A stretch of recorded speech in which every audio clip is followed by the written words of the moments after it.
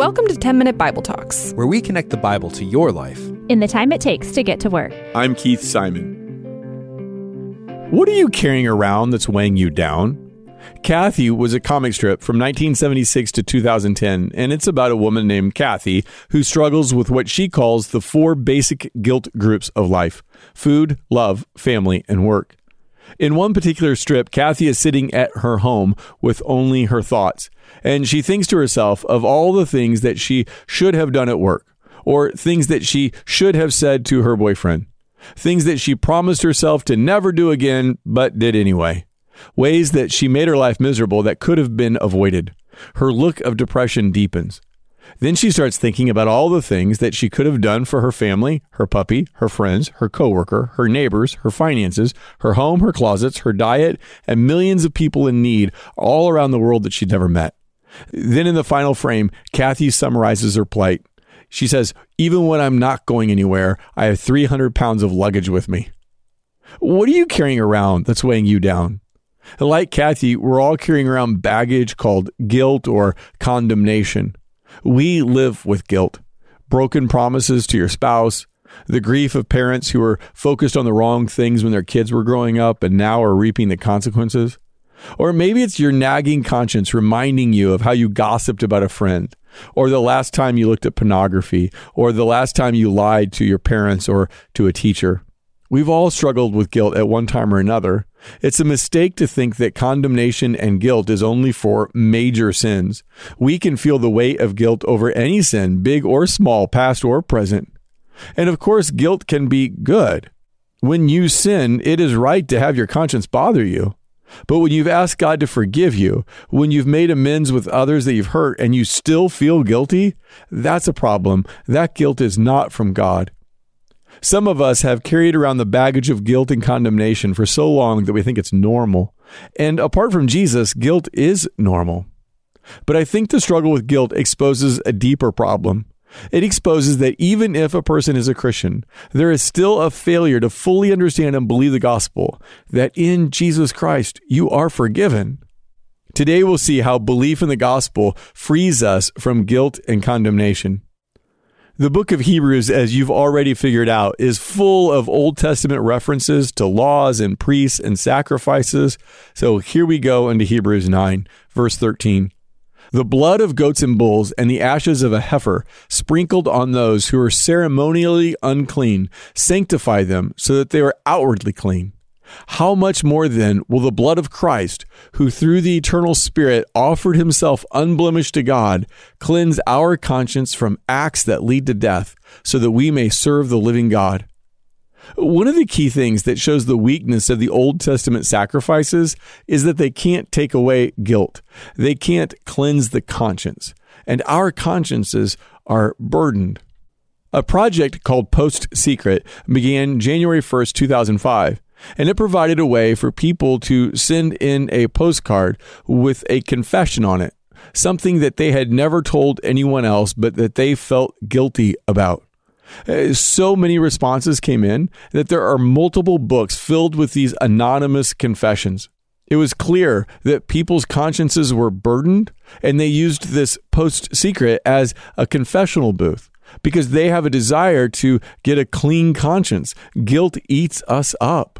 What do you feel guilty about right now that maybe no one else even knows about? Guilt and condemnation can do a lot of damage in your life. It keeps us from experiencing the love of God. At worship, a person filled with guilt often feels like they're on the outside watching. They feel like the prodigal son who's described as living in a faraway country. They know about God, but they don't really feel like they are close to him. And maybe you feel far from God. Maybe you feel as though God is angry with you, punishing you for bad things. Maybe you beat yourself up and have feelings of worthlessness. And maybe you lack a desire to serve God because surely God wouldn't use a person like you. Maybe you're just much, much more aware of your sin than you are aware of God's grace, more focused on your failures than on his forgiveness. All of this can lead to a helpless feeling that God is disappointed with you, that you didn't do enough, that you weren't good enough. Do you see any traces of guilt and condemnation in your life? Don't be surprised if you do. But you don't have to keep cultivating that guilt and wallowing in the shame as if somehow that pleases God. The truth is just the opposite. God is pleased when we believe with all our hearts that because of the sacrifice of Jesus, we are no longer guilty and can never be condemned. According to Hebrews, guilt is due to an imperfect sacrifice for sin. It is impossible for the blood of bulls and goats to take away sins. That's why we need a better sacrifice, one that takes away our sin and guilt forever. The idea that sin requires a sacrifice is at the very heart of the Bible. Leviticus 17 says, "For the life of a creature is in the blood, and I have given it to you to make atonement for yourselves on the altar. It is the blood that makes atonement for one's life." Animal sacrifices were for the sins of the people. Those sacrifices were bloody. And it's kind of weird to say, but the Bible is a bloody book. Blood is mentioned 362 times in the Old Testament and another 92 in the New Testament. In fact, the New Testament talks more about the blood of Christ than it does the cross of Christ. What was the point of the bloody Old Testament sacrifices? Well, it shows us that what's wrong with the world is serious. I mean, we just can't just go to therapy. We don't just need moral uplift. We don't just need social change. We're going to need something more powerful than self-improvement. Sacrifices reminded the people that God is holy and that they're accountable to him. Sacrifices reminded the people that sin results in death. They reminded the people that they needed a substitute, someone to die in their place. But we are told that the sacrifices of animals can never take away sin. In fact, we're told that all those sacrifices were just a reminder of sin. They couldn't take away guilt. But Hebrews 9 has good news for us. All those sacrifices pointed to Jesus, who is the Lamb of God that takes away the sin of the world. And as Hebrews 9 says, the blood of Jesus cleanses our consciences. It deals with our guilt. Here's Hebrews 9 again. "Nor did he enter heaven to offer himself again and again the way the high priest enters the holy place every year with the blood that is not his own. Otherwise, Christ would have had to suffer many times since the creation of the world.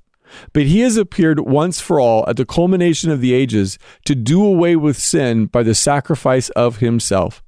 Just as people are destined to die once and after that to face judgment, so Christ was sacrificed once to take away the sins of many."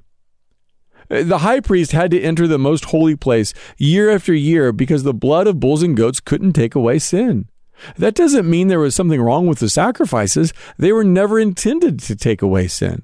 They were meant to teach us about Jesus, who offers himself as the perfect sinless sacrifice.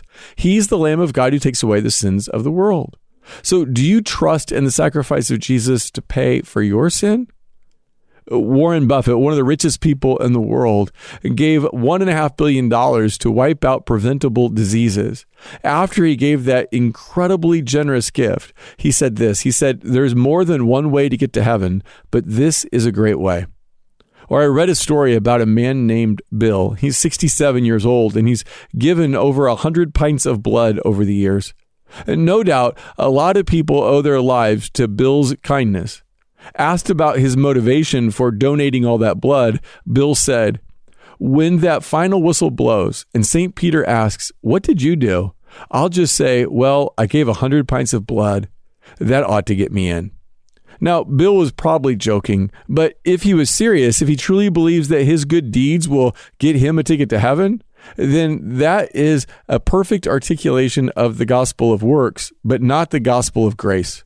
If Bill is counting on the giving of 100 pints of blood to get him to heaven, he is trusting in the wrong blood. The only way that you beat condemnation and guilt is by trusting in Christ's blood. It's by taking your sins to the cross and confessing your sin to God and believing that you're accepted because of the perfect sacrifice of Christ. If your trust is in Jesus, then you can be confident that he died to pay the penalty for all your sins. He died once for all your sins, all your past sins, all your present sins, and all your future sins are forgiven in him. Hey, thanks for listening. If you want to go deeper, sign up for the 10-Minute Bible Talk newsletter. You'll get a short email once a week. It'll challenge you to grow in your faith, give you interesting background on today's passage, and a lot more.